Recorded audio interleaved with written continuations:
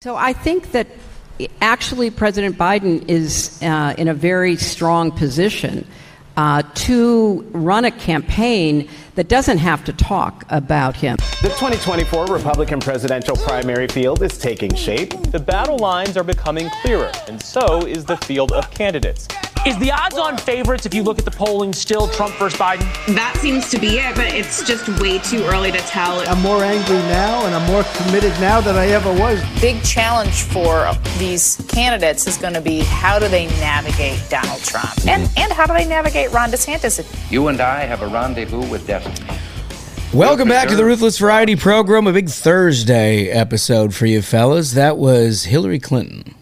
We haven't heard from her in a while. She was offering some good advice on how to win a president.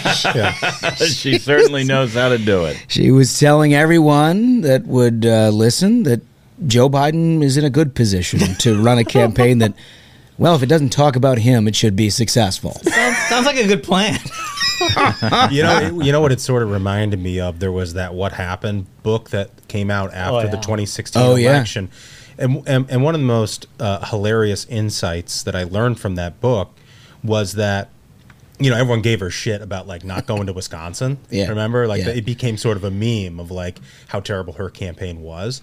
But what they explained in that book was she was so unpopular that when they would run ads in Wisconsin, her numbers would go down. And so the strategy had to be, pretend I don't exist. Don't bring it. Maybe you'll vote for me. That's how horrible of a person she is. But, I mean, look, it correlates with the advice that she's providing Joe Biden. Oh, no doubt. Right? I mean, look, similar numbers. Yeah. Mid-30s. In fact, her numbers were actually exceptionally better than his. Yeah. Which is just stunning. Wild. Yeah. Why? Do you know how incompetent you have to be? I mean, think about the way that Joe Biden ran his campaign in 2020, where he's like, I'm basically a caretaker. Yep. I'm just going to try to settle things down, get people back to work. You know, we've got this COVID thing and everything else. Like, we're just going to settle things out. And then he went on this, like, left-wing crusade. Yeah. Republicans are Jim Crow. Yeah. We're going to pass trillions of dollars of stimulus. And then we're also just going to make all of that contingent on the fact that it pays people who voted for me. Right. For starters. And then maybe the Green New Deal, and then we're going to be shocked when inflation happens. Yeah. I mean, literally, it's like the worst possible scenario. This guy could have actually figured out how to be popular if he governed like he ran. Yeah, but I think it's pretty much a done deal. The cake is baked, as they say. I mean, like, if you look at all these investigations that are going on, it's over. Hunter Biden, it's not going to get better. It's definitely going to get worse. It's going to get much worse, because that's the thing you find out about Joe Biden, is that anything you thought you knew about him, and like all of the, he's like a grandfather, he loves his kids, right? And you're like, that's... Well, he actually doesn't even recognize. Yeah, it's like, it's weird that he doesn't recognize one of the grandkids. But maybe that's his son actually tried to marry the ex-son's... Yeah. And all of a sudden everything unravels. $5 million from Burisma. Chump change. Yeah. and I think where's the money, Jack? I mean, I think that's a big part of the story, is it took a united front of the media and big tech to censor any dissent against him the last time he ran, to squeak by. Yeah. With the whole media saying that, anyone who speaks ill of Joe Biden, that's Russian disinformation, they should be banned. Uncle Joe is actually a very nice guy. His kid did nothing wrong. That's a Russian disinformation laptop. And now everyone sees how disgusting and terrible this guy and his horrific family are. And he's got to run on that. Yeah. He's got to run on that. Well, listen, as long as we have a nominee who's a free man and capable of exiting Sing Sing, I think we should be all set. The other thing that I pointed out to Josh yesterday, and I don't know if I mentioned it to you guys, but think about the content that Joe Biden has meant for the variety program. We have led off this show with no fewer than 200 incidents of Joe Biden saying something completely bonkers. Yeah. And like George Bush said 2 or 3 things, and everybody's like, "Oh, Bush, he can't say anything." And 200 incidents, and we still have stuff on the cutting room floor. There's so much more we can do with Joe Biden's mistakes. Yeah. If we actually went looking for stuff, It would be infinite. Yeah, no, we're just picking the worst thing that day. That day. You know? And that's not even Dutch and Kamala. It's just a stutter.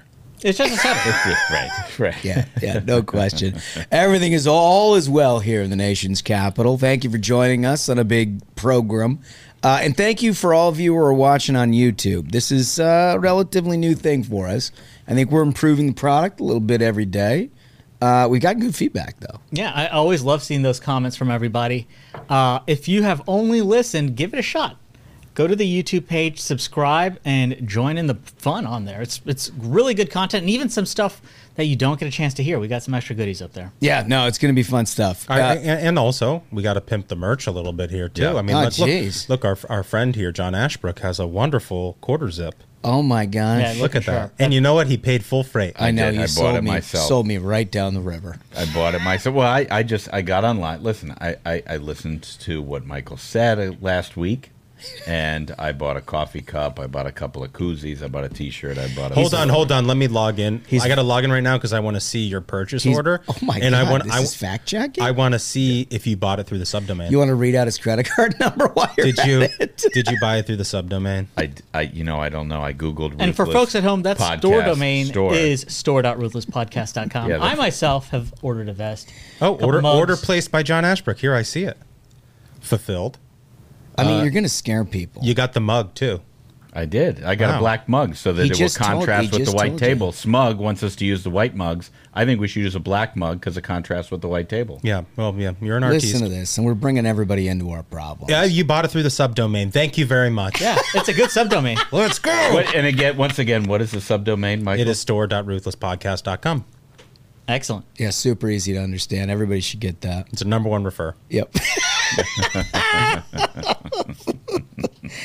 Oh, well, it's going to be a wonderful, wonderful weekend. We've got a U.S. Open and all kinds of different things. So I hope everybody's enjoying themselves as we get into summer. And they've got great summer plans that include the Ruthless Variety Program. We have some big summer plans that we are going to announce here shortly. You're not going to want to miss because this is like big ticket stuff. Big deal. We've had it under wraps for a while. We've been working on. People have been like, "Hey, why you guys haven't done? You haven't done a ton of shows like outside of." Well, just you wait. Just you wait. You're going to get that opportunity. Let's start with some 5 stars, fellas, and as we do always, the voice. Okay, this one is from Jay Brandono. I think it's Jay Brandon. Brandon. Okay. Thank you, Michael, for the pronunciation. Well, I think it was. Yeah. Anyway, he got an A in AP French, folks.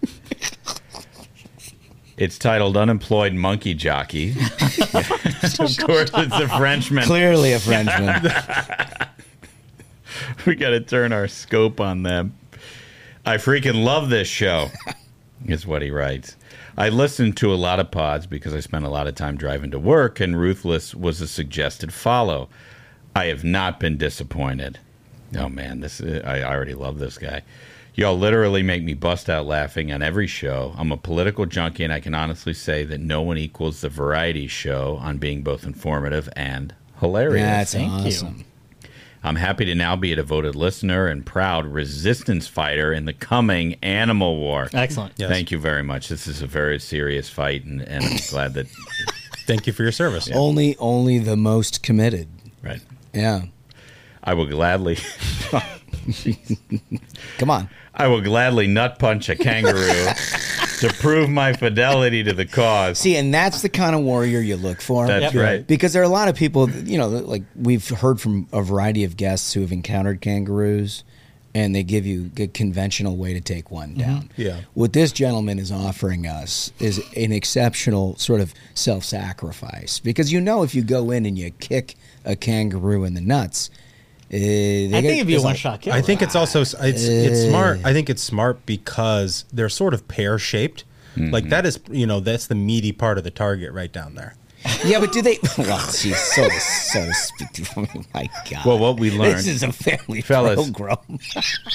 Fellas, what? Well, meaty part aside, it does probably make you vulnerable to their hind quarters, which are quite strength. Yeah. That I can't even speak. Yeah. But I mean, after the nut punch, they're not going to be able to. Not going to be able to bounce? Yeah. You should see the next line. I don't think he's a Frenchman. No. Well, maybe his forefathers are. And what I'd like to say is that the French were great allies of the Americans on D-Day. And I think in the Animal War, they're showing that the apple has not fallen far from the tree. What's the last line? He's writing, this Kentuckian is glad to have joined you in keeping the faith, holding the line, and owning the libs. Keep up the great work and go easy on the old man. Oh, Excellent. Listen to that. He had a little some love for the old man. Yeah. The Frenchman from Kentucky. No, I don't think he's a Frenchman. I think he was. Wait, you just pronounced his name. No, like a French student. No, I think he was doing a joke like Brandon, except don't. Like, let's go Brandon. Yeah. I think that was sort of the play. Well, leave it to the old man. He's a code breaker. Mm-hmm. Yeah. Just I'm a linguistics expert. The Zodiac wouldn't have lasted a week with him behind the helm. That's true. We need him in law enforcement. That's right. All right. Smugglesworth. This is from Callie D. It says, 2 subscribers, 1 household. I'll start this by saying that, yes, I found Ruthless through Megan Kelly. Thank you so much. In my defense, I don't listen to political podcasts and had just subscribed to MK when the guys joined her show for an episode and I was hooked. I've been an avid listener since and turned my husband into a subscriber after knowing him with secondhand bi-weekly updates for weeks. Thank you so much. All our listeners, please hassle everyone you know to subscribe. He and I both found it lighthearted way to hear about politics with a dash of crazy animal news. We haven't taken a picture yet, but we did buy a matching set of koozies to drink our beer, and thank you for that. Nice. And don't worry, it's not Bud Light. Excellent. Thanks for the great show. We can't wait to see what's in store for the election cycle. That's awesome. Thank Callie you. D. Appreciate it. All right. Duncan Harunkin. Okay. This is from TRGS 1012-2. Disney adults truly need our help. This is a hobby horse of the variety program. It is. 2-year listener here. After recent episodes listening to the fellows discuss their views on Disney adults, my buddies and I started sharing tweets of Disney adults back and forth and saying charges. Several days ago, a post appeared on my Facebook timeline of a person I had grown up with that made a post from the Magic Kingdom. Her and her now fiance were wearing custom t-shirts. His read, you can stop asking if we're engaged, and hers read, he asked and I said yes, complete with Mickey Mouse or Mickey ears and a Disney provided celebratory lapel pin. The urge to comment charges was the strongest urge I've ever had. Thank you, fellas, for bringing much needed attention to this epidemic. And of course, thank you for your work on providing the best, easy to digest conservative commentary. Maybe together we can bully Disney adults and liberals into hiding. We all know they're liberals anyway. I love our listeners so much. Excellent 5-star. Like you might torch a friendship on Facebook for a funny goof. I mean, that's absolutely worth it. Great trade. Just goofing a little. But if you wear a shirt like that, you're kind of asking for it, right? You're at charges. They're only good friends if they tell you what they think. That's true. That's exactly right. You got to share that. All right. So we like to talk at the end of every week a little bit about sort of who won the week, who didn't win the week. The obvious thing that we've been all dealing with this week is the Trump indictment, right? And we'll start with a story that came out of what is this website that McDaniels got us on? DNYUZ? What the hell is that? How do you even find something like this? I mean, I pulled it up. I have never seen this citation in my entire life. I have to imagine that there are more places than this that have talked about this topic. Yeah, this looks like sort of an aggregator website. Yeah. Okay. All right. Well, DNYUZ it is, and you only get it here on the Variety Program. Democrats celebrate. DNYUZ is like, this is our best day for traffic ever. Bro, all they did was basically just take a bunch of stuff from the New York Times. Oh, so it's a New York Times story? Well, that's their first link. Anyway, all they do is just like aggregate, and they're like, yeah, but we're writing it. All credit to DNYUZ. Do you think it's possible McDaniel just put up? Is he like monetizing? Yeah. Is it like, what if he's doing that? he's producing and what if he's part of PNAS? dude, it makes so much sense. That in like Study says. Yes, or Study finds. Study finds. Yeah. Study finds. Big penis. He's getting paid on the side. And now DNYUZ. McDaniel, you bastard. I know exactly what you're up to. We finally figured it out. Well, anyway, they talk about how Democrats celebrate and fear the indictment of a chaos machine. While President Biden and his top allies have largely stayed silent about Mr. Trump's indictment, rank-and-file Democrats were far more eager to talk, responding with a mix of jubilation and deep apprehension about how the federal prosecution of former president and current White House candidate could convulse American politics.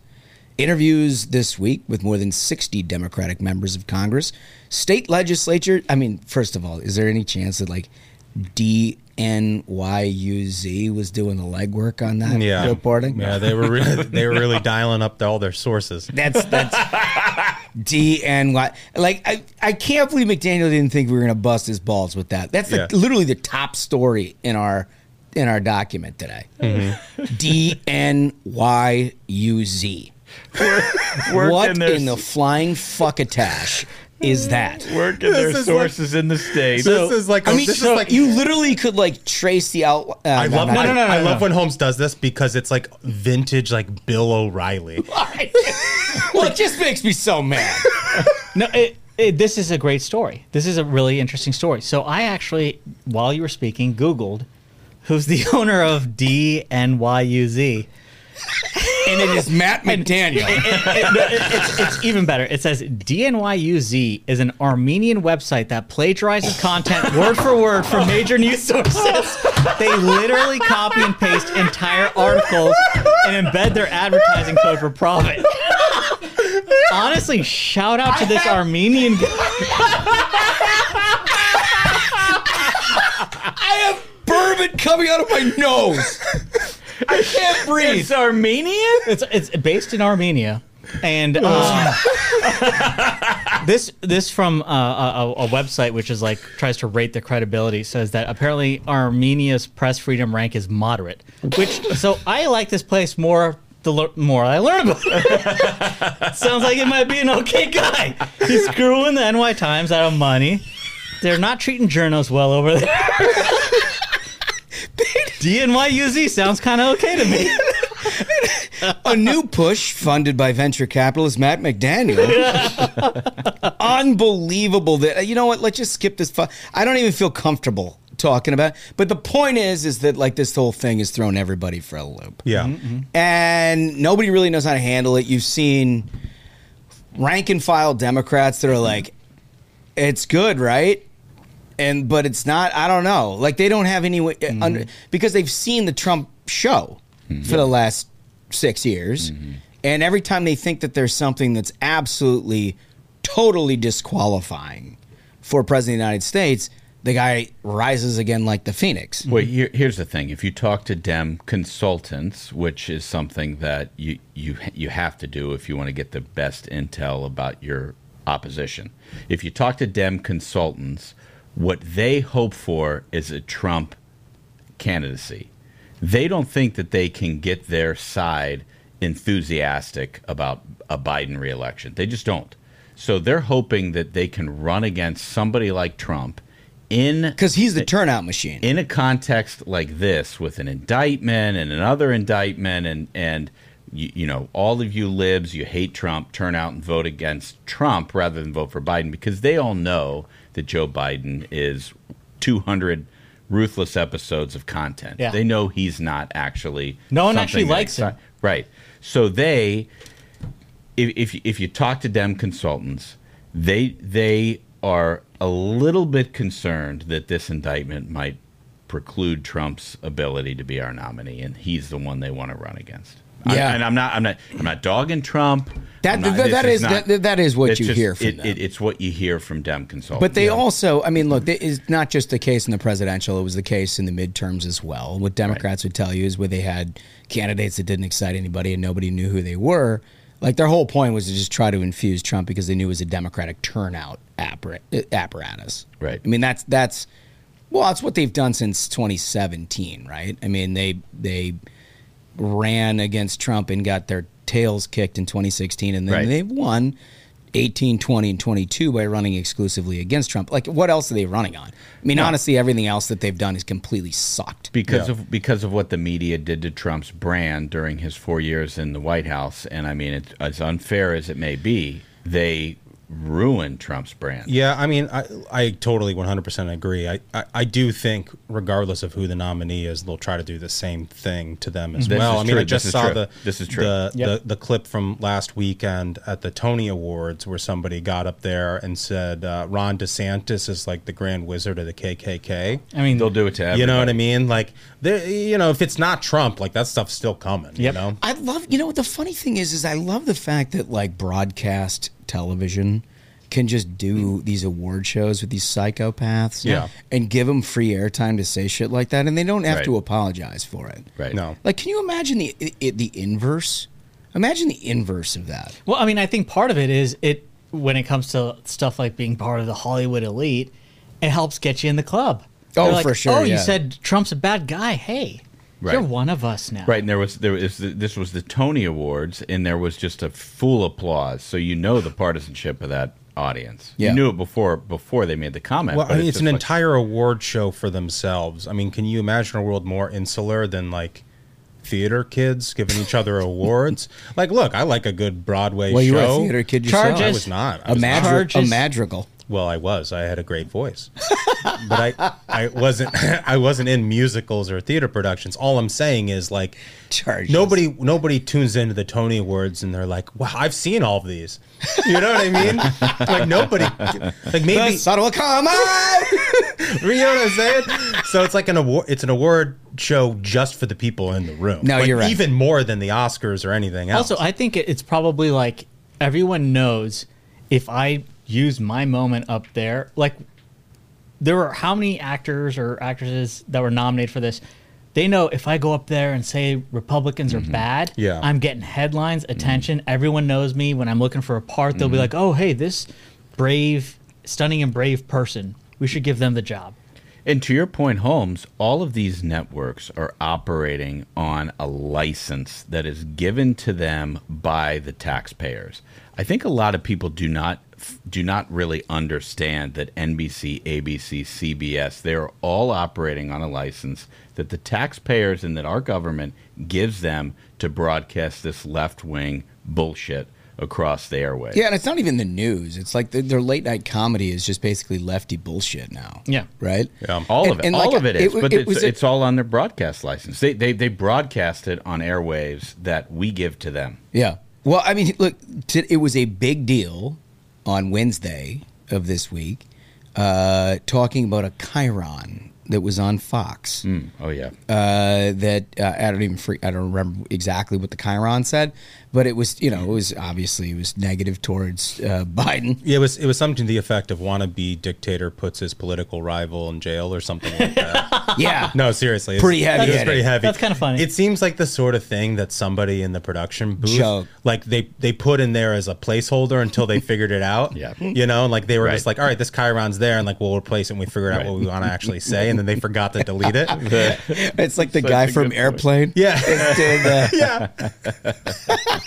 Yeah, no, I think that's probably right. But anyway, the point is that question about that chyron on Fox was asked at the White House podium. Wow. Meanwhile, you got a Tony Awards show broadcast in prime time on a network where somebody can say something as maniacal as that. Right. And like, we're just...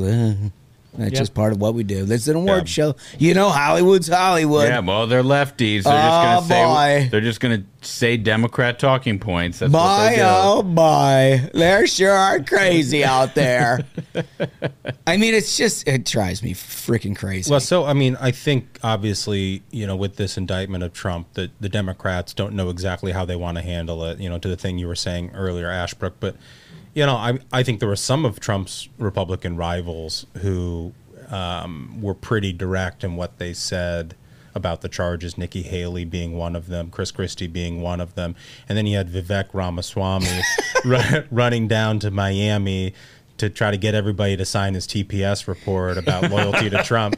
So it's been incredible content. Can you tell me, 'cause we talked a little bit about this off air, and I actually think that your theory of this case is the most fascinating one of them all. Oh, you want me to go into it? I hadn't thought about it until you said it, but when you said it, it makes perfect sense to me. Yeah, I think Vivek Ramaswamy is the anti-Trump candidate. He's the most anti-Trump person in the entire field. Yeah, sort of counterintuitively. And hear me out on this for our listeners, but the entire theory of the case for him in his entire campaign is how great Trump is, right? And how he wants to do what Trump did. He's going to say, like, maybe I would do it better and yada, yada, yada. And that's sort of like the scintilla of way that he pretends to be running. I haven't even heard him say that. Right. But he's basically spent his entire time in this race defending Trump, trying to challenge the candidates to defend Trump harder than he's defending Donald Trump.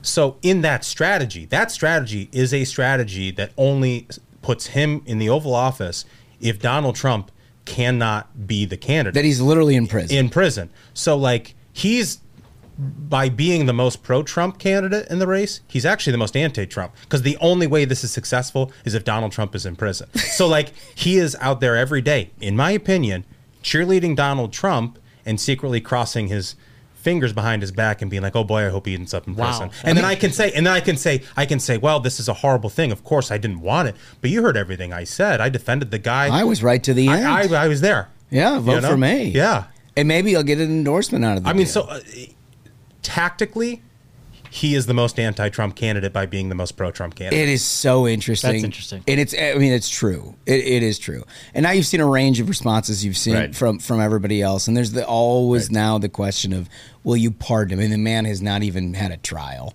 And not had one day of a trial. And the only question anybody can ask is about a pardon. And you got a range of responses on that, too. Nikki Haley said she would consider it. Yeah.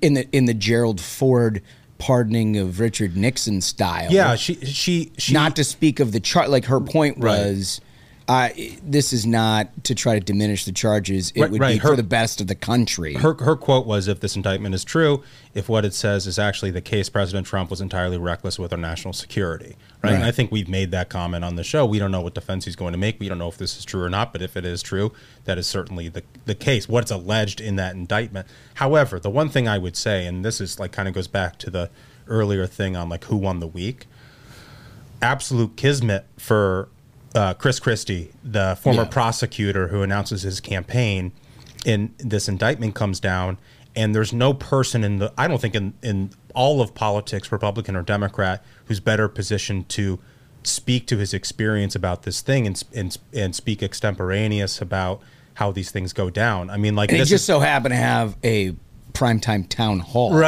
scheduled. Right. And so that would be my winner of the week, would be Chris Christie, just because all that timing worked out on an issue that he obviously is super comfortable talking about and speaking very directly about. And that's my answer on that one. Yeah, so to inject another candidate we haven't talked about, former Vice President Mike Pence said on Tuesday that he could not defend the very serious allegations against former President Donald Trump in a federal indictment over the handling of classified documents. This is according to The Hill. Having read the indictment, these are very serious allegations, and I can't defend what is alleged, Pence said. But the president is entitled to his day in court, and he's entitled to bring a defense, and I want to reserve judgment until he's had the opportunity to respond. Very Mike Pence statement, right? Yeah. It's a responsible statement from a public official point of view. That's what we do in this country, right? People bring indictments against people all the time, many of which are acquitted of charges. And, that's what but you do look at it from a political lens. And is there an opportunity there for him? Because he's very fired up about how he feels like the treatment of Donald Trump, in particular towards him, as it relates to January 6th and post-2020 stuff. You wonder whether or not he could have sharpened the razor a little on that. Yeah. Right? I don't know. I mean, because look, Donald Trump. Are you saying that Mike Pence didn't have the courage to issue a stronger statement? That's not what I'm saying. That's not what I'm saying. No, I guess what I think what you're saying is, like, if you're not in this race to say that, then why are you running? Because you're Mike Pence. You were the guy's vice president. So, like, you were the closest to Donald Trump. If you feel like this conduct happened while you were vice president, and you probably do think that because there were people who were saying hang Mike Pence on January 6th, right? Yeah. That if you're not in this race to talk about those sort of things, what are you doing, right? I think that's exactly my point is that the American public has handed him the largest Easton baseball bat in this race. He's the guy that was closest to the action of a guy who's leading this presidential primary by 50 frickin' points. Yeah. He's obviously, by the virtue of the fact that he's running for president, doesn't believe this guy's the best person to serve the country. Mm-hmm. So let's get at it. Well, right? Let's get at it. So, I'm not just saying like he could set this as this is a responsible statement. I'm not saying this is the one place that you need to engage, but as an observer of politics, I'm just waiting for that. Right, and I don't disagree with what you're saying here, but Mike Pence is from the Midwest. I fundamentally believe that you cannot grow up in Ohio, Indiana, Kentucky, Illinois. You cannot grow up in the Midwest and have done to you what Donald Trump did to Mike Pence without having an idea in your mind of exactly what you want to say at precisely the right moment to stick it to him. Oh, so maybe that's it. Maybe he's reserving. He just doesn't think this is the right moment. He's not going to just sort of like Gatlin gun the situation. He's going to wait for the sniper. Yeah, he's not going to be Chris Christie. And this is a guy who's had a background in radio. When Rush was coming up, Mike Pence was coming up. He was replaced by this just an incredible radio guy, Greg Garrison. So like he's got a history. He knows what to do. I think fireworks are in the offing. Maybe not, very but good. I think they could be. Very, very good point. Listen, we got a lot of talent out there. As we've said on this program, the one thing that everybody overlooks by the fact that Trump is leading this race by as much as he is that there's some really talented people. Mm-hmm. I want to offer my thought on who won the week. Yeah. I think Trump won it. He had 37? I'm stunned. I'm stunned and surprised. No, it's 37 felonies that he's indicted on? Mm-hmm. And his opponents can't say, I think that's a problem, vote for me. And he's up by like 40 points. Sounds like things are going okay. It's a very solid and astute point. If you get indicted on 37 felonies and nobody's coming at you, other than Chris, I think you kind of got the field in place where you want it. I think he's being cool about it, obviously. But I don't think Donald Trump would think he won the week. I don't think Melania would say he won the week. I mean, like, by but any you're not objective wrong. standard, you're absolutely right. He's leading the race. Right. This was a bad week for him. I mean, he's in the car and there's video of him like he's O.J. Simpson pulling away from the courthouse so he can get his bail. Like it's Smug's not a good week. Smug's got a decent point. I mean, if you can have all that, if you can have no worst, one's going to take a crack at it, means hey. If you have the worst, I guess I got it. There's never. I faced arguably my worst week since announcing, but none of my opponents come for the crown. No, how about this? I'll take it a step further. There has never been a major party candidate in the history of American politics that had a worse legal week than former President Trump had this week, and nobody's saying he's disqualified, other than Chris Christie. Chris Christie said he's disqualified.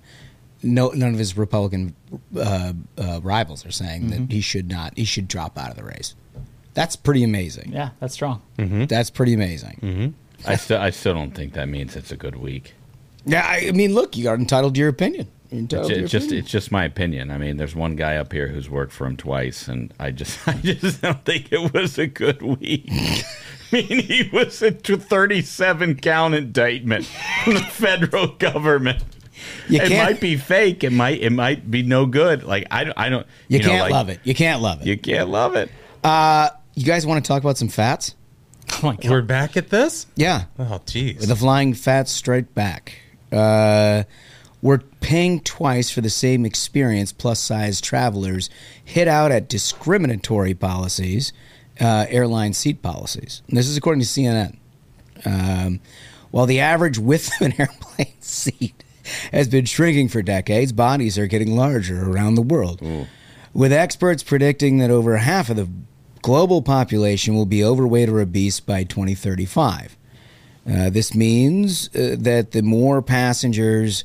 I'm sorry, I'm having trouble because Michael is clicking around on the screen. I'm about to have a seizure. No, I'm not. Okay. Did you guys My right see? hand's right here. Oh, we all saw it. You saw it. Mm-hmm. Okay. No, he's the internet guy. Yeah. No, it couldn't possibly be you. The thing that says Michael. I'm going to start clicking again. Yep. There it is. There it is. Same thing. Okay. This ultimately means that more passengers are likely to be finding it's difficult to fit into airplane seats, and some may be hit in the pocket as a result. Fellas, what do you think about that? Well, I think that they're more concerned about their stomach than their pocket, and if they were to pay a little bit more, maybe they're going to get a better meal, and maybe they're going to get more than just peanuts when they sit on the plane. If you're going to have 2 seats on a plane, maybe they get mashed potatoes, I maybe don't they see get the gravy, argument maybe here. they get... It's like you're paying for the distance between the armrests. That's Right. what you're buying. You're not like, we will get you there by any means necessary. It doesn't say that on the ticket. If we have to like helicopter you in, you're covered by paying your $7 on Southwest. You know? $7. Honestly, I think the solution to this is Southwest steps up. They just remove their seats. We all know it's steerage. Oh my God! My God! We all know seats? we know it's steerage. You hold on like it's a subway? No, you throw hay in there. And then you say, like they always do, like I guess their boarding procedure is basically the doors open and the stewardess jumps out of the way. Get in, you animals. And that's that. You're no longer faced being encumbered by any seat. I'm at a loss. You throw hay. Even the wolf. even the wolf is losing it. You're suggesting that we convert Southwest Airlines to a steerage airline. It's steerage. We all know it's steerage. You throw hay. You throw hay on the ground. You cattle prod everybody in there. You lock the door and then you take off. You know, if you're trying to get somewhere for an $8 plane ticket, that's what you're getting for your $8. The seat won't bother you though. The railroad did something similar. They had passenger cars and they had cargo. Yeah, that's it. I mean, that's cargo. You're flying cargo at that point. Oh my God! All right, so it turns out they don't want to pay for an extra seat. That's the solution. People think you ought to. We've now solved this problem. Thank you, Smug. Done deal. For your service to the nation, as it always is. According to Time Magazine, tequila is about to become U.S.'s most popular spirit. That's bad for the environment. Just Like- insane. This is the thing: is the climate death cult. Their problem is not they're trying to save the environment, because none of their garbage predictions have ever come true. You know, if you actually were committed to a cause, you try to have facts on your side, and we've seen time and time again they're always wrong. Their cause is human suffering. These are just angry, hollow, empty people who are like, I want everyone to suffer like me. Whether it's those psychos who will like lay down on the road, you know, so cars can't drive and they cause traffic jams. Whether it's the psychos that like show up to museums and throw paint on something. It's like, why would you do such an asshole move? No, This is to save Mother Earth. It's like, okay, it's very clear that does zero to pick up trash on the highway. Right. What you're doing is you're just trying to make people suffer. You're trying to ruin somebody's day. Right. And it's you never see this from like, oh, this is somebody who has a solid job and a family and they go to church and they have a fulfilling life. It's always the weirdos, always the crazy people. And this is another example. They're like, tequila's about to become the most popular spirit. Sounds like some folks are having a good time. Climate. How do we fuck it up? It is interesting, the stats. According to the Distilled Spirits Council in the U.S., agave-based liquors like tequila and mezcal were the fastest-growing spirits category in 2022. And they're now poised to overtake vodka as the best seller in the United States. I get that. And my experience is totally consistent with that. People who used to drink vodka are now really like into tequila. But bourbon's a thing, right? So that's what it said. Is it says it's poised to overtake vodka as the best-selling liquor in the United States this year after knocking whiskey into third place last year. Like, wow. Wow. But here's the... This is, yet again, Biden destroying this country. It's destroying the country. It's just America last. Our bourbon is losing to the Russians and the Mexicans. Yeah. You know? It's open borders liquor. America is losing yet again. And also, if you're a dude and you're not drinking bourbon... Yeah. If you're a beer drinker, I get it. And you don't want to, I get it. But if you're having like a mezcal soda or like a, some kind of a... Ranch water is delicious. Anyone here? It's anyone great, here like but mezcal? it's like, I'm talking about like your drink. Just like you're sipping neat. Anyone here like mezcal? Well, no, but I like a ranch water, and it's good in the summer for sure. I love tequila. Don't get me wrong. I mean, I genuinely love it. But it's like, what's your drink? Yeah, right. It's hard to beat bourbon. Yeah, I'm not going home. I'm not bourbon. going home to watch the game and pour myself a ranch water. No, I mean after this episode, I'm going right to the rim. Yeah, a good old fashioned tip topper. Right to the rim with a tip topper. All right, fellas, let's play. But here, can I just make one other point in here? And this is getting to something Smug was saying a minute ago.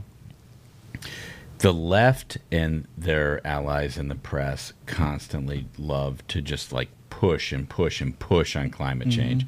What they never talk about is their favorite sources of energy, their favorite sources of whatever. So here they have criticism of tequila byproduct. They never talk about the grease and oil and transmission fluid dripping off of windmills.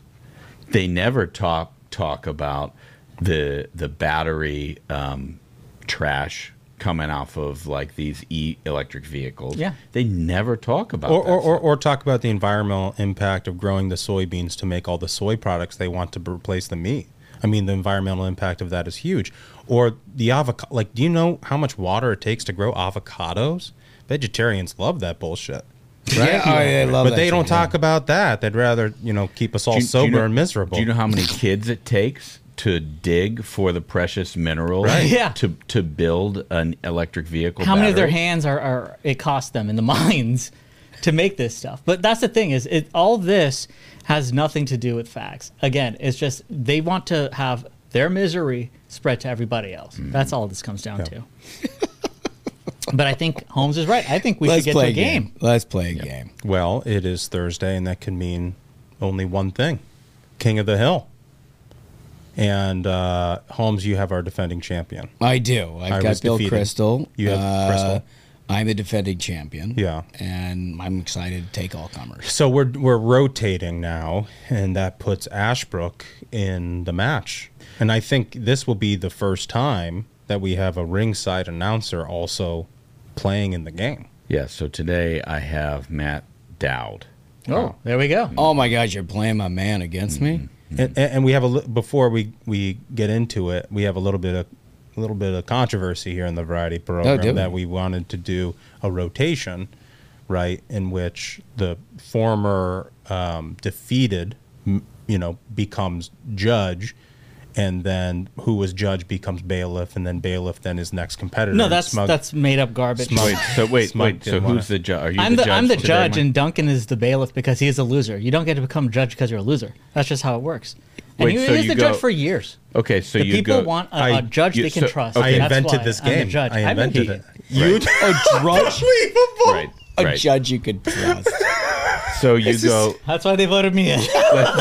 No, like literally nobody voted you. Nobody did. I don't trust democracy. In fact, I'm a judge. I know what's right. In fact, I think if we put up a Twitter poll and we said who's a better judge and jury, Michael Duncan or Comfortably Smug, I bet I could win that. I would win that. No, I think you would quote tweet it and be like, "Please vote for me." No. I mean, it's fine. It's fine. You'll make a good bailiff. I have faith in that. So just to make sure I understand the rotation, it goes lose the match, become the bailiff, then become the judge. Nope, there's none of that. Then no, we're absolutely doing that. And here's the thing: we could maybe get a sidebar conversation about whether there's a tenure for a judge and whether they can preside over 5 matches or something like that.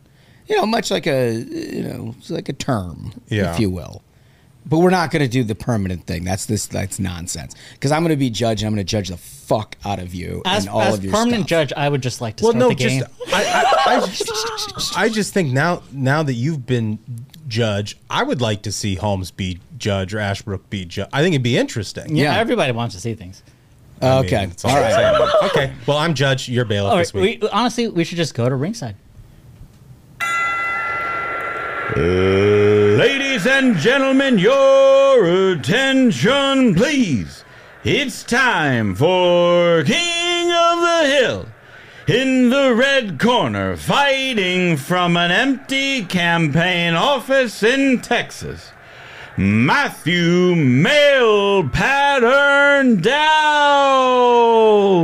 And now, in the blue corner, fighting from Pierre Omadeyer's checkbook, and current champion of the world, Bill War Now, War Forever, Crystal. I love it. That's just outstanding. I love it. It's great. And I love that people see the video now too, to know that this is actually, he does it every time in real time. Live. None of this is recorded. Okay, so you are the defending champion, which means you have to go first. Holmes, what do you got? Well, I'm just perusing a little bit, and here's where I'm going to start. It was reported in Politico this week that Bill Kristol was summoned by a group of operatives, many of which are Biden campaign operatives.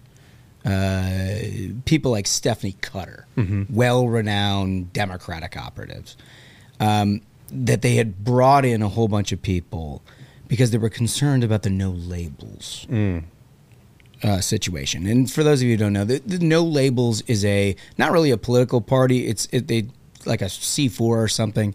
They fashion themselves as sort of centrists. They're definitely left of center, significantly so. But they're not happy with Joe Biden either. And their whole point is that they don't think that Joe Biden should be president, but they definitely don't think that Donald Trump should be president.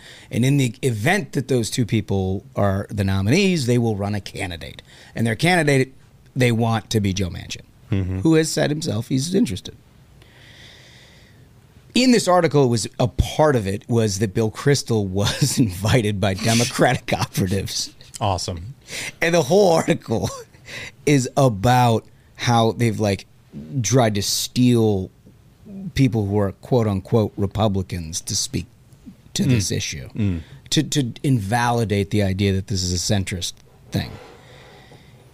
He tweets this out himself. It's just like a complete self-tell.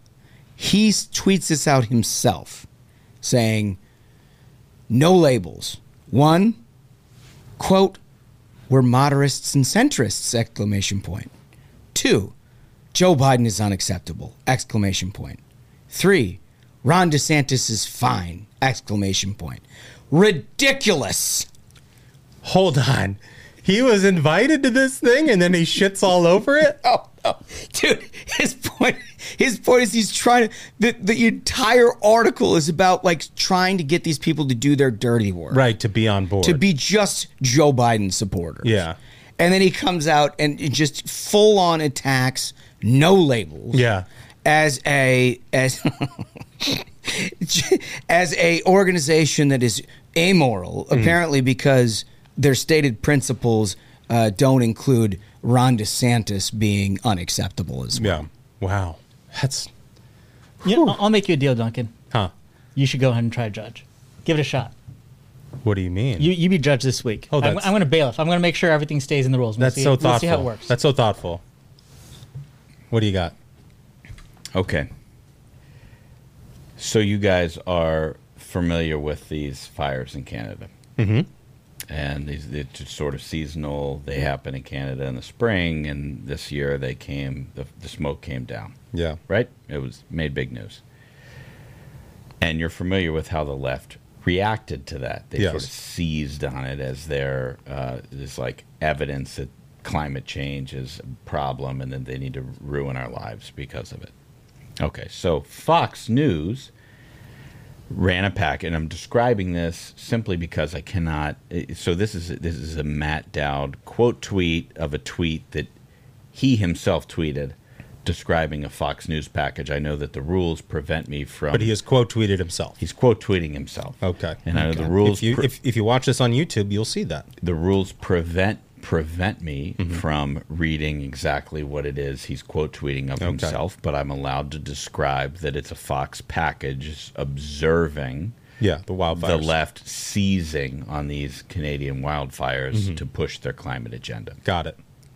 So here's what Matt Dowd tweets.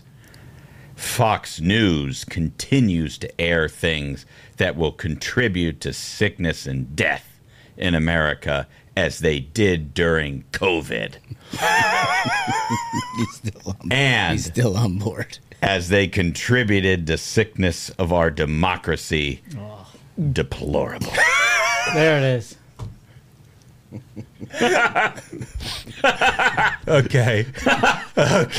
Just because they're questioning the left seizing on these fires. So, they're not even questioning. They're observing that the left is talking about the fires.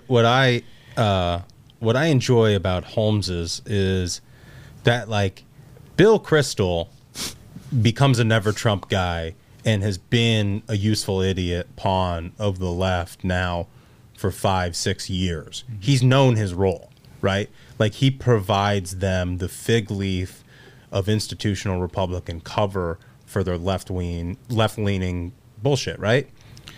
But he's still such a dumbass. He doesn't understand his real role in that ecosystem. And so tweeting that is like the most amazing self-own you could possibly imagine. Thank you for appreciating it. I appreciate that so much. What I like about the one Ashbrook read is it's like just can't help himself but to escalate everything to 11, and that it's not just the climate change stuff. It's not just COVID. He's like, all right, I've got a banger. All right, I need one more line. Also democracy. And for that reason, Ashbrook wins round one. Okay. It's well reasoned. I can't argue. Round two, Ashbrook, you got to go first. Okay, this one is a little bit of a difficult choice here. Okay, here's what I'm going to go with. Matt Dowd. A bit of Taoist wisdom on this Tuesday. Oh, God. The wind in the forest always hits the tallest trees. Onward, brothers and sisters. End of tweet.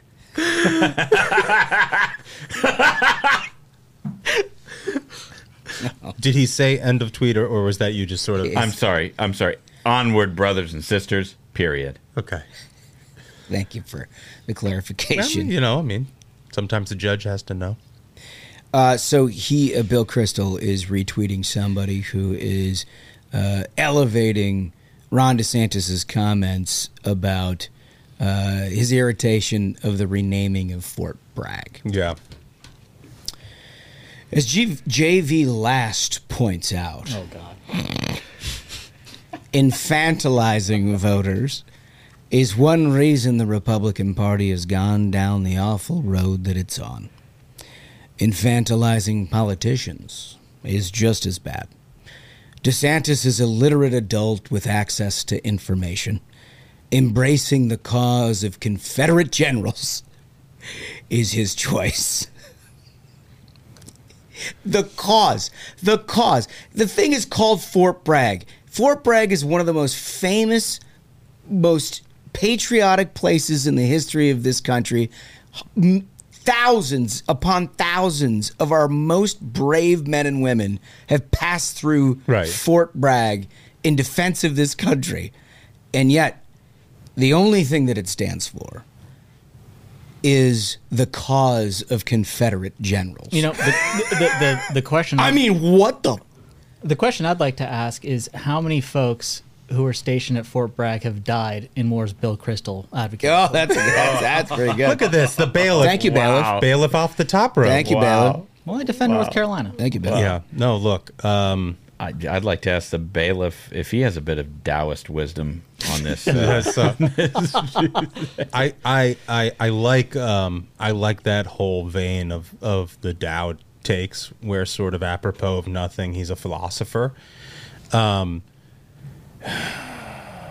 I don't think it can compete with the Bragg take, and for that reason, Holmes wins round 2. Okay. All right, so he's retweeting a story. It's a pretty bad story about a West Virginia state police operation, an academy where they were like recording women. It's like these things happen in places, and they're terrible and they're prosecuted, which is happening. Yeah. Bill Kristol's take on this. But respectable types on the right told me that to express concern about some of the things going on in police departments makes me woke.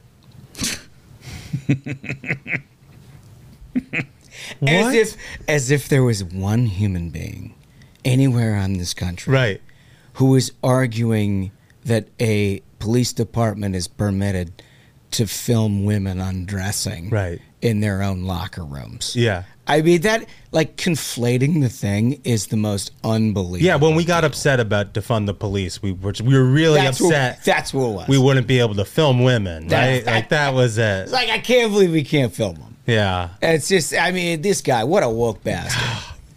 Yes, that's great. Okay. Matt Dowd, tweet number 3. And I'll start out by saying this is another misuse of the internet. He is quote tweeting himself.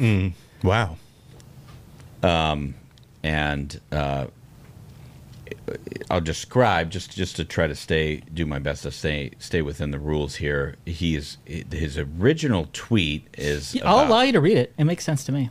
What? Read the original tweet that he This is the bailiff. It's the bailiff. Are we co-judging? Is there a panel? I'm the bailiff. I allow the rules. What the hell? I decide. Go ahead. ahead. What kind of courtroom is this? Read it. Read it, Ashbrook. What's the rule here? Should no, I just you describe can't. it? Okay. I don't know what the bailiff is talking bailiff. about. Okay. It's just the bailiff. He's talking about how many years he's played golf, and he's upset with the PGA, and he will never watch again. Okay. That's the tweet that he is quote tweeting of himself. Okay. And this is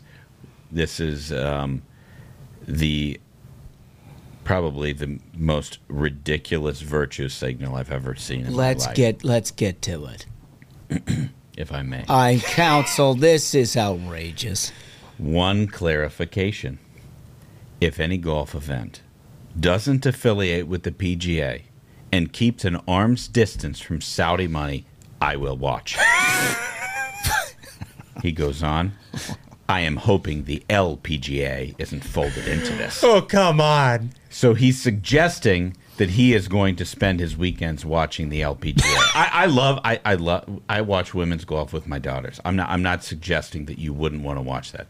What I'm saying is that he is using the LPGA as a virtue signaling tool to make it look like he is better than everybody else, which describes his entire career. Yes, it's incredible.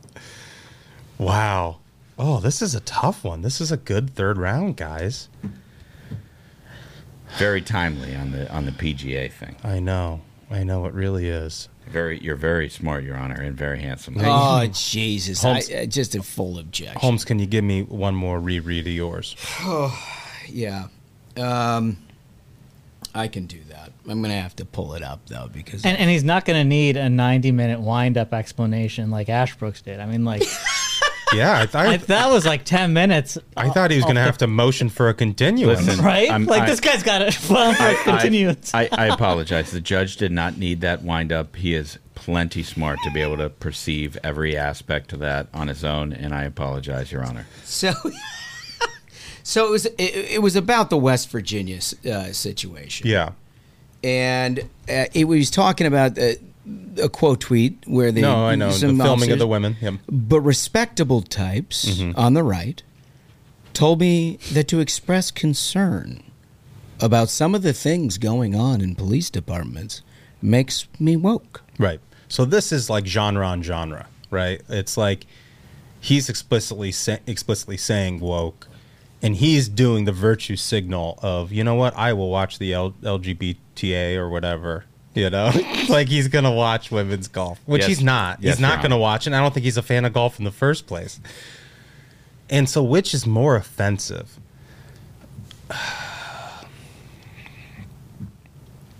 I got to give it to Ashbrook. Oh Wow. Oh, I thought I had that in the bag. Wow. Yeah. I guess it comes. I think what's sold it for me is like it was so phony. Like it's the phoniness of it. Like Bill Kristol, like this is well plotted ground, like doing this sort of thing, and it's Sure. offensive. Sure. But this is not only offensive, it's just fake. It's fake. It's made up. He's never going to do it. And for that reason, Ashbrook wins. Thank you, Your Honor. I can't take credit myself. This is a guy who turned tail on Republicans early on in the Obama presidency when he went for Obamacare and everybody else was against it. I am one step closer to becoming a judge. Yeah. All right, folks, let's go to this interview. Chicks on the Right. I want to welcome to the program two very interesting ladies. We've been listening to their stuff for a long time. You know them as Chicks on the Right, Mock and Daisy. How are you? Great. Gosh, it's good to have you. Ladies, listen, you've been in this line of work for a while. You've provided commentary. You did a radio show for a while. We did 8 years. Yeah. Local radio. 8 years, two highly intelligent women on the conservative side, which typically you're not given a microphone. Yeah. Yeah. Well, talk to Facebook about that because they're constantly trying to take it away. So true. Yeah. Are you guys that controversial? But you had tech companies trying to take away your stuff?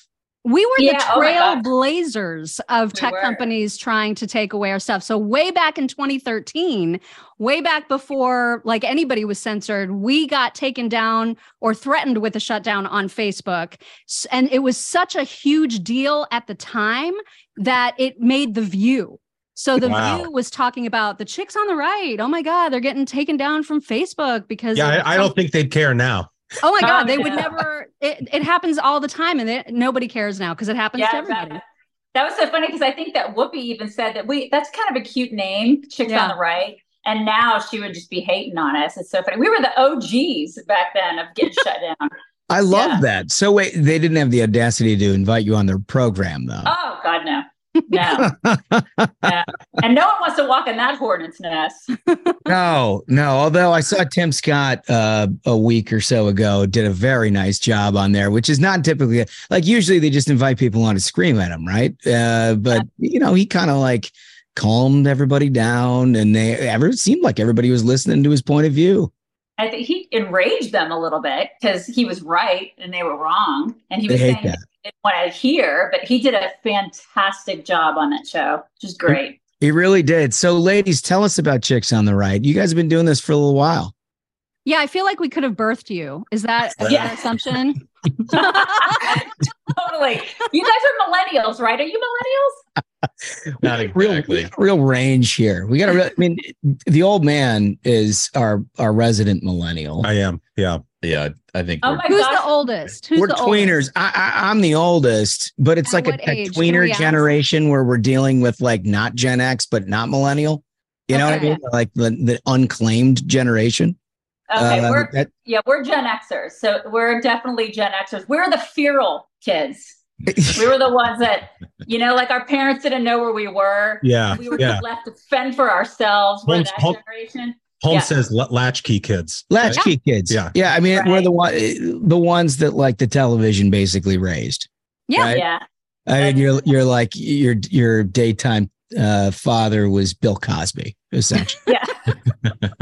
Totally. Actually, it Or was that Charles guy- Ingalls, if you want to be specific. Charles but- Ingalls. That's totally true. His daughter's now on Yellowstone. You guys understand that? Oh, is she really? I didn't know that. Jesus. Which Yeah. Laura Ingalls was on Yellowstone? No. Not that daughter, not the TV daughter. His actual real life daughter, Oh. Jennifer, I think her name's Jen. That daughter is actually Teeter on Yellowstone. Oh, man. Michael Landon's daughter is Teeter on Yellowstone. There's your Isn't trivia. that something? That's Yeah. something. Well, so ladies, let's get it. Look, you guys are extremely popular, and you're extremely popular because you kind of fuse pop culture with politics, the social condition of this country. You look at what's going on right now. There's many things to be enraged about. What's the top of the list in Chicks of the Right now? God, we have to put something at the top of the list. Yeah, Yes. For me, like there's the obvious things like the economy. I live in Texas, so the border is a big issue. And then, national security. There's so many things that are like the logistics, right? But for me as a mother, I have a 13-year-old daughter who is a, state level swimmer. So for me, it's transgenders and women's sports. Yeah. That bothers me. That bothers me a lot. So that it hits close to home. There's all, the culture rod. That bothers me a lot as a mom. Yeah. Well, Mox may she may have a different answer though. Well, I would agree with all of that. All of those things are certainly things to be raging at. And there isn't anything that the Biden administration isn't touching that hasn't turned to crap. So, I mean, like you can just be mad at everything that they're doing right now. But I would say like the top issue for me is also cultural in that I can't believe how freaking dumb everybody has gotten. And so I really worry. I mean, I really, like you see all those man on the street interviews, right? Of people asking kids in their 20s, late teens, 20s, even into their 30s, basic questions about the foundation of the country, like how things work. What are the 12 months of the year? We've actually seen videos about that. And they don't know. People don't know how to tell time on analog clocks. Like we're all just so freaking dumb. And so I really worry about that. I think that's well to be concerned about. Yes. In politics and in life. We noticed that you guys were big fans of Riley Gaines, as we are. We had on the program, though you guys have had her on as well. You mentioned the transgender issue as it relates to women's sports. Listen, I think you guys are uniquely positioned, obviously, being a voice on the right here for a while. But now seeing this to come to fruition, I mean, this is stuff that like 10 years ago, you wouldn't have dreamed. I mean, people forget Barack Obama ran for president in 2008 against gay marriage, right? And all of a sudden, you flash forward 15 years and we're in a situation where we're good. We're just good with men playing women's sports. I mean, like, how does this happen? Yeah, it's crazy. Like we started our site when Barack Obama ran for president. So we have been doing this for almost 15 years now. And if you would have asked us when we started our site and started Chicks on the Right, that this stuff would be happening now, we would have been like, you're crazy. There's no way this stuff would be happening. And there's no way that we would be careening off of this cliff the way that we're doing so now. And the warp speed that our culture is just going in this direction is so alarming, you guys. And even in the past 3-4 years, even just since Biden has been president, the warp speed that it's just taken off, all this transgender stuff, and the way that you're supposed to just ignore reality and truth and science it's baffling to me. I just can't, and we're supposed to just sit by and go, oh yeah, this is the truth now, when it's not the truth, when it's not reality. Right. And it just blows my mind what's happening in our world. Turns out those slippery slopes are kind of slippery, huh? Right. They're made of ice. Yeah.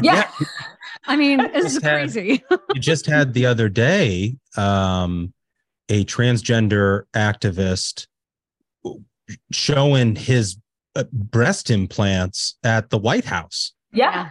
And he had the Biden administration finally found a line they didn't want to cross. Which is so fascinating, by the way. And I mean, denounced it. This is the only thing they will denounce. This is an amazing. We didn't previously know that there was a line that they would find, but apparently showing one's man boobs. Man boobs on the White House lawn. That's where they draw the red line. That's it.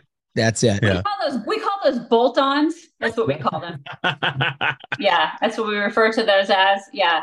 I mean, they were going to bring decency back to the White House, right? This is what they said. There it is, everybody. Yeah. I think more technically we call them aftermarkets. Is that what it is? Yeah. What are we doing? And you well, and they don't get to do like they don't get to release their little statement and be like, this is inappropriate and unwelcome, and we're just not going to invite that person back. This is what they brought to the White House lawn. Yeah. They own all of this crazy. And I would hope, I mean, again, I just talked earlier about how dumb everybody is, but I would hope the more reasonable among us recognize the fact that those are exactly the kind of people they invited. They should have known that was what they were inviting. They should have known. They are who we thought they were. You know, like this activist, if you go to this person's Instagram, it is very clear. Like you should have expected this. Yeah. And the White House made their bed. Now they got to lie in it, you know? Yeah. Totally. Absolutely. So let's back it up and go to 50,000 feet and just look at our political situation, shall we? Clearly there's been some news in the last week. Clearly that may or may not have impact on ultimately what Republicans decide to do. Where are you at with all this, ladies? Is this something that like, have you picked a candidate? Are you guys gravitating towards a candidate? What's your thoughts? Mock, you go first. Okay. Throwing you right under the bus. I'm throwing her right under the bus. Yeah. Well, I have a preference. Let's just say that. Okay. Right now, for DeSantis, I have hoped that he would run for president before he even re-ran for governor. I had the DeSantis 2024 sweatshirt well before he was reelected for governor. So this has been somebody I've had my eye on. Oh yeah.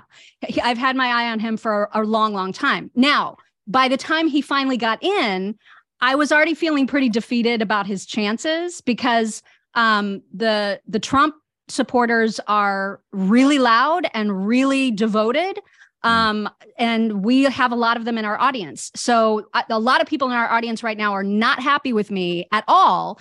Anytime that I dare to criticize Trump in any way, even if I'm just reporting about what's happening to him, they get upset. And so, right now, I appreciate what you guys said in your podcast earlier in the week, where you were talking about how it is possible to recognize that what's happening to him is incredibly wrong and unfair. And it defies so much about the what we should believe about the justice system. And it sucks that it's happening to him, and it didn't happen to Hillary, and it didn't happen to Biden. All of that can be true, and I agree with all of it. But it can also be true at the same time that he fucked up. Can I say that? Oh yeah, no, we've got a real free flow here. But like, if I say that in our show, then people lose their minds. And I think both things can be true at the same time. And I was glad to hear you guys say similar things. Well, look, I think we both have a similar approach, which is we're not going to lie to our audience about anything, right? Yeah. And we're going to call it as we see it, and you tune in or you don't, based upon our interpretation of the facts as being sort of in the center of this discussion in a lot of ways. And we have a lot of these candidates on, and we talk to them directly where people can hear it. But when we see something like, look, when the FBI asks for a bunch of super classified documents back, and you decide that you're not going to do that, and you sort of like hide them, there's problems with that. Anybody knows that. And like your average American, if this were to have happened to, they'd be in Sing Sing by now. Right. I mean, this is real stuff. It's not stuff to just sort of say it's okay to have criminal conduct because I agree with the politics and I think this is super unfair. It is very fair to say there are two systems of justice in this country. Without question. No question. Without question, that's happening. Yeah. But it's also important to recognize facts are facts, and you don't have to bend yourself into a pretzel to defend the indefensible. No, totally. Now, what Mock has kind of a horse. I, on the other hand, I don't have a horse in this race. I'm the person of the two of us who I want to see all the horses up on a stage doing their little horse dances and performing before I decide. Right, exactly. I want to see all of that before I decide who my horse is. And that being said, I also think that we're not focusing enough on election integrity and what's happening with our elections in this country, because the past couple years have been very disturbing for me. I'm a precinct chair here in Texas, and that, just seeing behind the scenes stuff that goes on and what happens, and people getting to the polls and not getting to the polls, and what our party in general being sort of complacent and things like that. I mean, I think there's a bigger conversation to be had other than just, one guy being my guy. We have as a party, I think we have bigger conversations that we need to be having, when it comes to our elections. And I don't know if we're having those conversations at the party level. So there's just a lot more to it than just who's your guy. You know what I mean? Yep. So yeah, I don't have a guy yet. I don't have a guy. I don't have a woman. I don't know who it is yet. I need to see how they all perform on a debate stage. And I hope to God that all of them are on that debate stage and doing what they need to be doing, which is getting up there and participating in, their civic duty, which is showing us what they got. All of them need to be up there. I hope that they're doing what they should be for the American people. And when I say all of them, I mean, I hope Trump's up there too. Yeah. And he's not like, you know what I mean? Because there's talk about that. There's talk about him being so far ahead that he doesn't need to be up there. And I really hope he shows up for the American people in those debates. Yeah, I'm really glad you said that, because in America, not only are we allowed to speak our mind, we're allowed to vote for somebody who we think is going to lead us in the right direction. And exactly. who's going to lead us in the right direction is the Republican who can win. And the thing is, one part candidate, one part actually putting the votes in the box. And, there have been a lot of questions, a lot of concerns about the last couple of elections in a row. But what Republicans need this time, and it sounds like what you're saying, is like, who is that person who is not only going to capture the general electorate, but also going to be able to deliver the votes in a way that hasn't been done in the past? And so, like, I think this is a really good way to look at it. What you're describing is that, like, lay it all out in front of me. We live in America. We're allowed to choose. This is what people have fought and died for us, to give us this ability to do it. And everybody should be on the debate stage. Yes. Amen. Yes. Yeah. Well, I listen, I imagine most of the people in your audience agree with that, because look, I mean, if they don't, you don't think they ought to, you'd be surprised. Yeah. Really? You'd be surprised. I, for whatever reason, I don't know if they're just hate watching at this point, but it seems like the vast majority of our audience is very devoted, extraordinarily loyal to Trump. Now, I see, there's exceptions, obviously, but for the most part, the loudest, I guess I would say, among our audience, just like Trump or nobody. And to me, I always say, only Trumpers are as dangerous as never Trumpers, because in the end, we got to get behind whoever the Republican nominee is if we want to beat the idiot that is currently the president. I get really upset about people who are like, well, if it's not Trump, then I'm just staying home. Thanks for reelecting Joe Biden. Yeah. Come on. Right. Because that's what Democrats are so good at. They are really, really good at rallying. And that's one thing that we've got to get better at as a party, as conservatives. We've got to get better at coming together, uniting, and rallying. Yeah, I mean, if you can line up behind Joe Biden, you can line up behind anything. Right. And in such rapid succession. I mean, you had Iowa, where Biden loses, embarrassingly so. Loses in New Hampshire, embarrassingly so. Wins South Carolina, everyone's like, oh, well, I guess it's his nomination. And so they've done such a better job, I think, in exactly like you said, sort of rallying behind and having a unified goal of beating Republicans than we have in beating Democrats. I mean, these people rallied around Fetterman, for Christ's sake. Yes, I know. The order of our times. Yeah. Which goes back to my original point that people are just stupid. Yeah, that's my biggest concern. Exactly. Well, look, let me ask this, because you guys have been doing this long before the Trump era. And some of us. Can I just interrupt you really fast to just say that we got a tweet from somebody the other day that was like, you're only here. The only reason that you have the career that you have is because of Trump. And I was like, That's weird because like we had this career before he was even a political candidate. Right. And so, yes, we've been doing this well before Trump. So thank you for saying that. This is the thing. If I could just jump in here, because I think the majority of people on our side, the majority of people in America who are going to be voting for the Republican this time around, some of them have very strong loyalty to Trump. Okay, I get it. He's gotten a raw deal. But I would say my loyalty, and I think everyone here might agree, my loyalty is to the people in the small towns and parts of Ohio that don't have a voice. And Joe Biden sure as hell isn't going to give them that voice. Right. Loyalty is to them. We need to win for them. We don't need to win for Trump. Trump's a billionaire. I love him. I want him to do well. I think he's got a raw deal. But we need to win for the people who do not have a voice. That's our job. Mm-hmm. Yeah, I agree 150%. Yeah, really well said. I mean, on that score, though, and this is sort of what I was leading up to, is having done this before the Trump era, and we were all sort of a part of politics in one form or fashion prior to 2016, conservatism was sort of differently branded.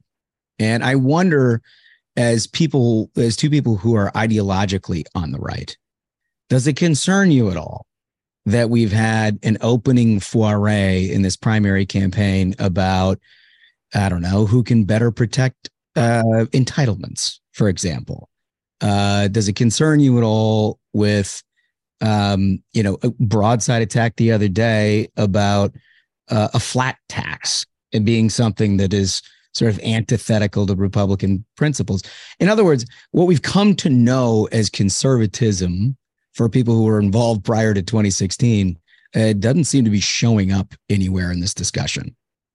Yeah, has it become a losing proposition such that people have had to move to the center? I don't know. I don't know if there's a good answer to that question. I mean, I know there are some candidates, to your point, talking about entitlements, and others who are like, not going to touch them, not going to rock the boat. And so I don't know how you avoid a discussion about something that is literally going to disappear in 10 years' time without addressing it. It's kind of a big elephant in the room. So, I don't know. It feels like a fake discussion. I mean, the reason I raise it is because it feels like, look, if you're in the context of a primary and you're not having that discussion, when are we going to have the discussion? Well, I think, right. And they've kicked it down. They've kicked that can down the road since we've been doing this. They've been kicking that can down the road. I mean, and that's what conservatism should be all about, is talking about that kind of stuff, because we have to be. It's like I think we wrote about this in our book. We're the broccoli party, right? They're the ice cream party. We promise people. We say, listen, you've got to tighten your belt and do certain things, and you may not like it, but tough shit. I mean, that's just the way it goes. Then the Democrats offer everybody free stuff. And we're going to give you ice cream. That's why Joe Biden eats ice cream all the time, right? We're going to give you ice cream, and it's going to be great. And it's going to taste great. And it's going to be great. Here's all your free crap. And here's your free college and free this and free that. We don't do that. We are not the party of that. That's not what the founders wanted. That's not what they wanted. The founders were not all about giving everybody free crap. That's not what it is. We've got to get back to basics. And we're the party that's supposed to be telling everybody about that. We're supposed to be educating people on that. We're supposed to be conservatives.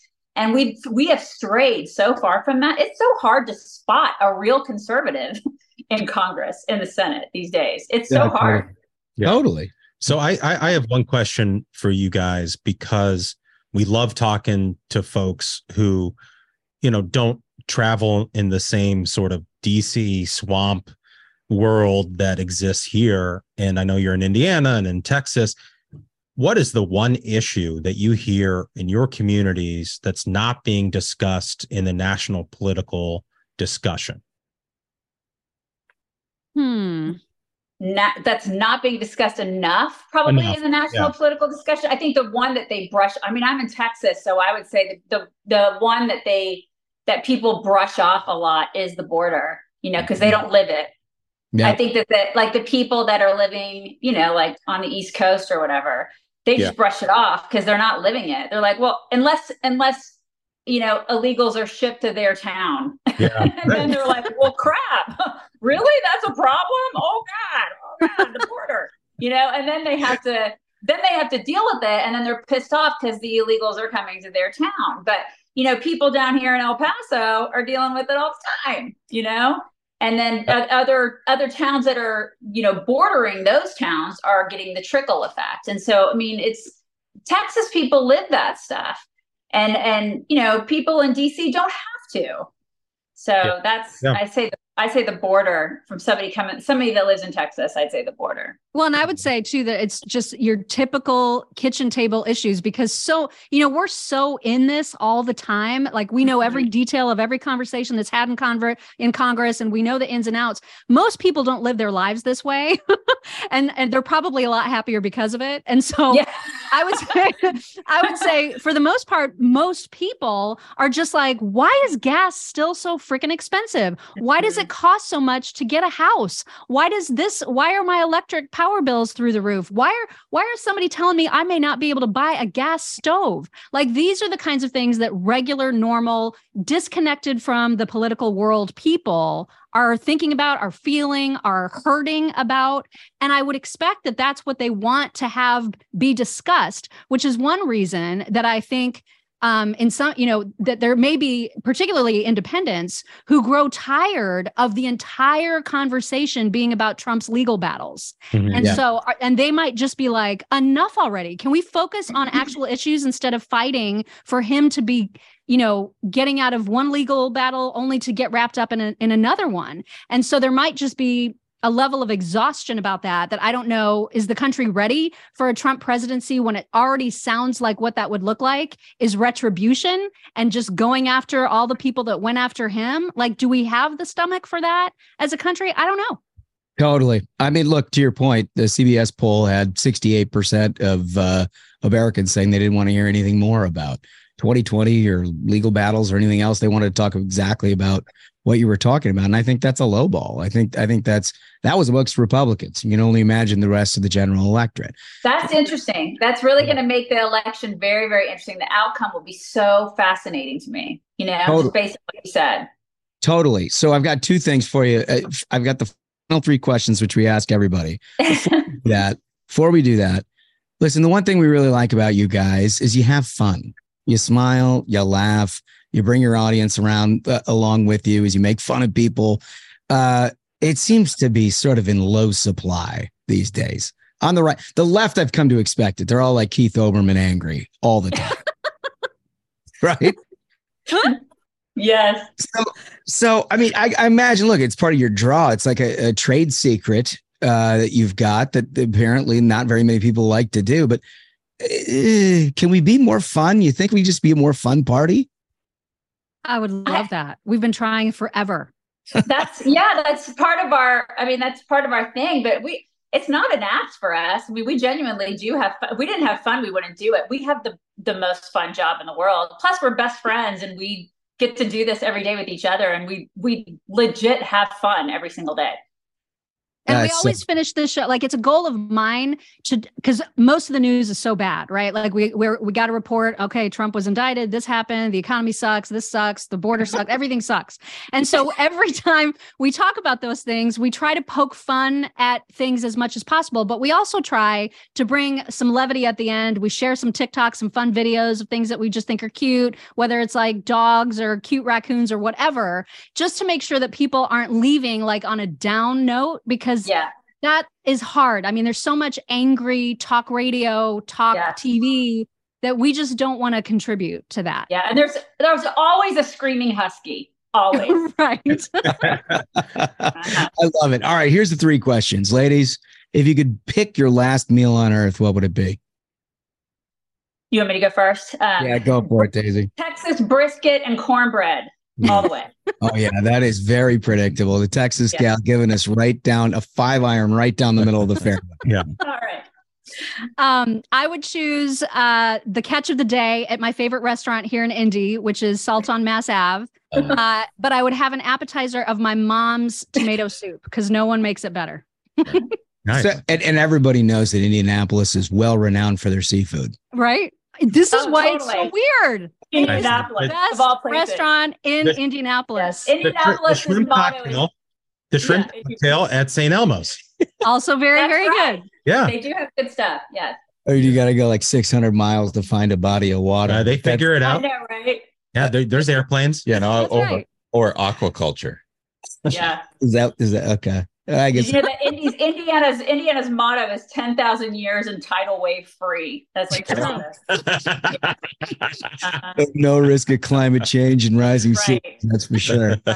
All right. So, second question: if you never got into this line of work at all, and you just had this big blue sky in the middle of your lives, with the benefit of retrospect, that you could choose anything, what would it be, Daisy? I probably would have been either an endocrinologist or a full-time rancher. Those are two very different things. Very different. I know. All over the map. I would say I'm doing exactly what I want to be doing professionally right now. But if I could not be doing this and money was no object, because I think that's a key part of the question, at least for me. Sure. If money were no object, I would be a professional dog petter. A love for animals. I love that. Daisy, that was a widespread. Yeah. I could be an endocrinologist and a rancher at the same time. You can do both. Right. Going to be a high priest and a sperm bank analyst. I love it. Okay. All right. So final question. You got to bear with me for a minute because it takes a little explanation. Our view is that most successful people are motivated by one of two things: the thrill of victory or the agony of defeat. And it's not that you ever enjoy losing or that you don't enjoy winning. It's what makes you continue to work harder, what drives you to the next goal. And, our one example, Michael Jordan, is the guy who won championships. And every time he won, he enjoyed it for like 2 minutes. But if you said something to him before the game, he carries that like a backpack for the rest of his life. On the other side, the sunny optimist, charging up the hill, self-motivated. They always feel like they can, in themselves, sort of keep driving within. So with those two poles, where do you find yourselves, Daisy? I'm totally agony of defeat person. I'm the girl who, if you tell me I can't do something, I'm going to do it extra hard. I am the exact opposite. Like, I am literally the sunny, optimistic person who's just like, yeah, we can do this. And that's what drives me. And so I'm all about seeing the victory. I know we can do it. We got this. I love it. That's why we're a good team, because I've always been the risk taker and she's not the risk taker. So we work really well together. I love it. Well, you guys are great. Let everybody know where they can find you and follow along with everything that you guys are up to. The best place is to catch us live if you can. We do a live stream podcast every single morning on multiple platforms, whether you're a listener or a watcher. We are on all the platforms you can imagine: YouTube, Rumble, Locals, Twitter, Getter, all the Facebook pages for now until they kick us off. So there for sure. And then if you're a listener after the fact, that's at 7:30, by the way, 7:30 Eastern every single weekday morning. And then if you prefer to sleep in a little bit and don't want to get up quite that early, then you can obviously watch us or listen to us on demand, wherever your favorite podcasts are found. I love it. You guys are great. Thank you for joining us. Let's stay in touch and hopefully we can share more stories along the way. Would love Absolutely. Thanks, y'all. We appreciate you. Thank you. Take care. So awesome interview. These girls are fun. They clearly know how to have a good time and actually talk about serious stuff in the process. We have to keep tuning in, and hopefully we have them back sometime. Yeah, and I love getting people who've seen this business before the Trump era, and our conservative voices have been around and have that perspective of how the party and values have changed over time. I think it's really fascinating. And I love talking to folks who don't live here in Washington, D.C. and live in other places around the country. Totally. Well, I think we did it. I think so. Absolute banger of an episode. Thanks again to Chicks on the Right for being on today's program. And thank you so much to our listeners. Remember, if you're just a listener, head over to YouTube, subscribe to our channel there, and get in on the fun. So until next time, minions, keep the faith, hold the line, and own the libs. We'll see you on Tuesday. Stay ruthless.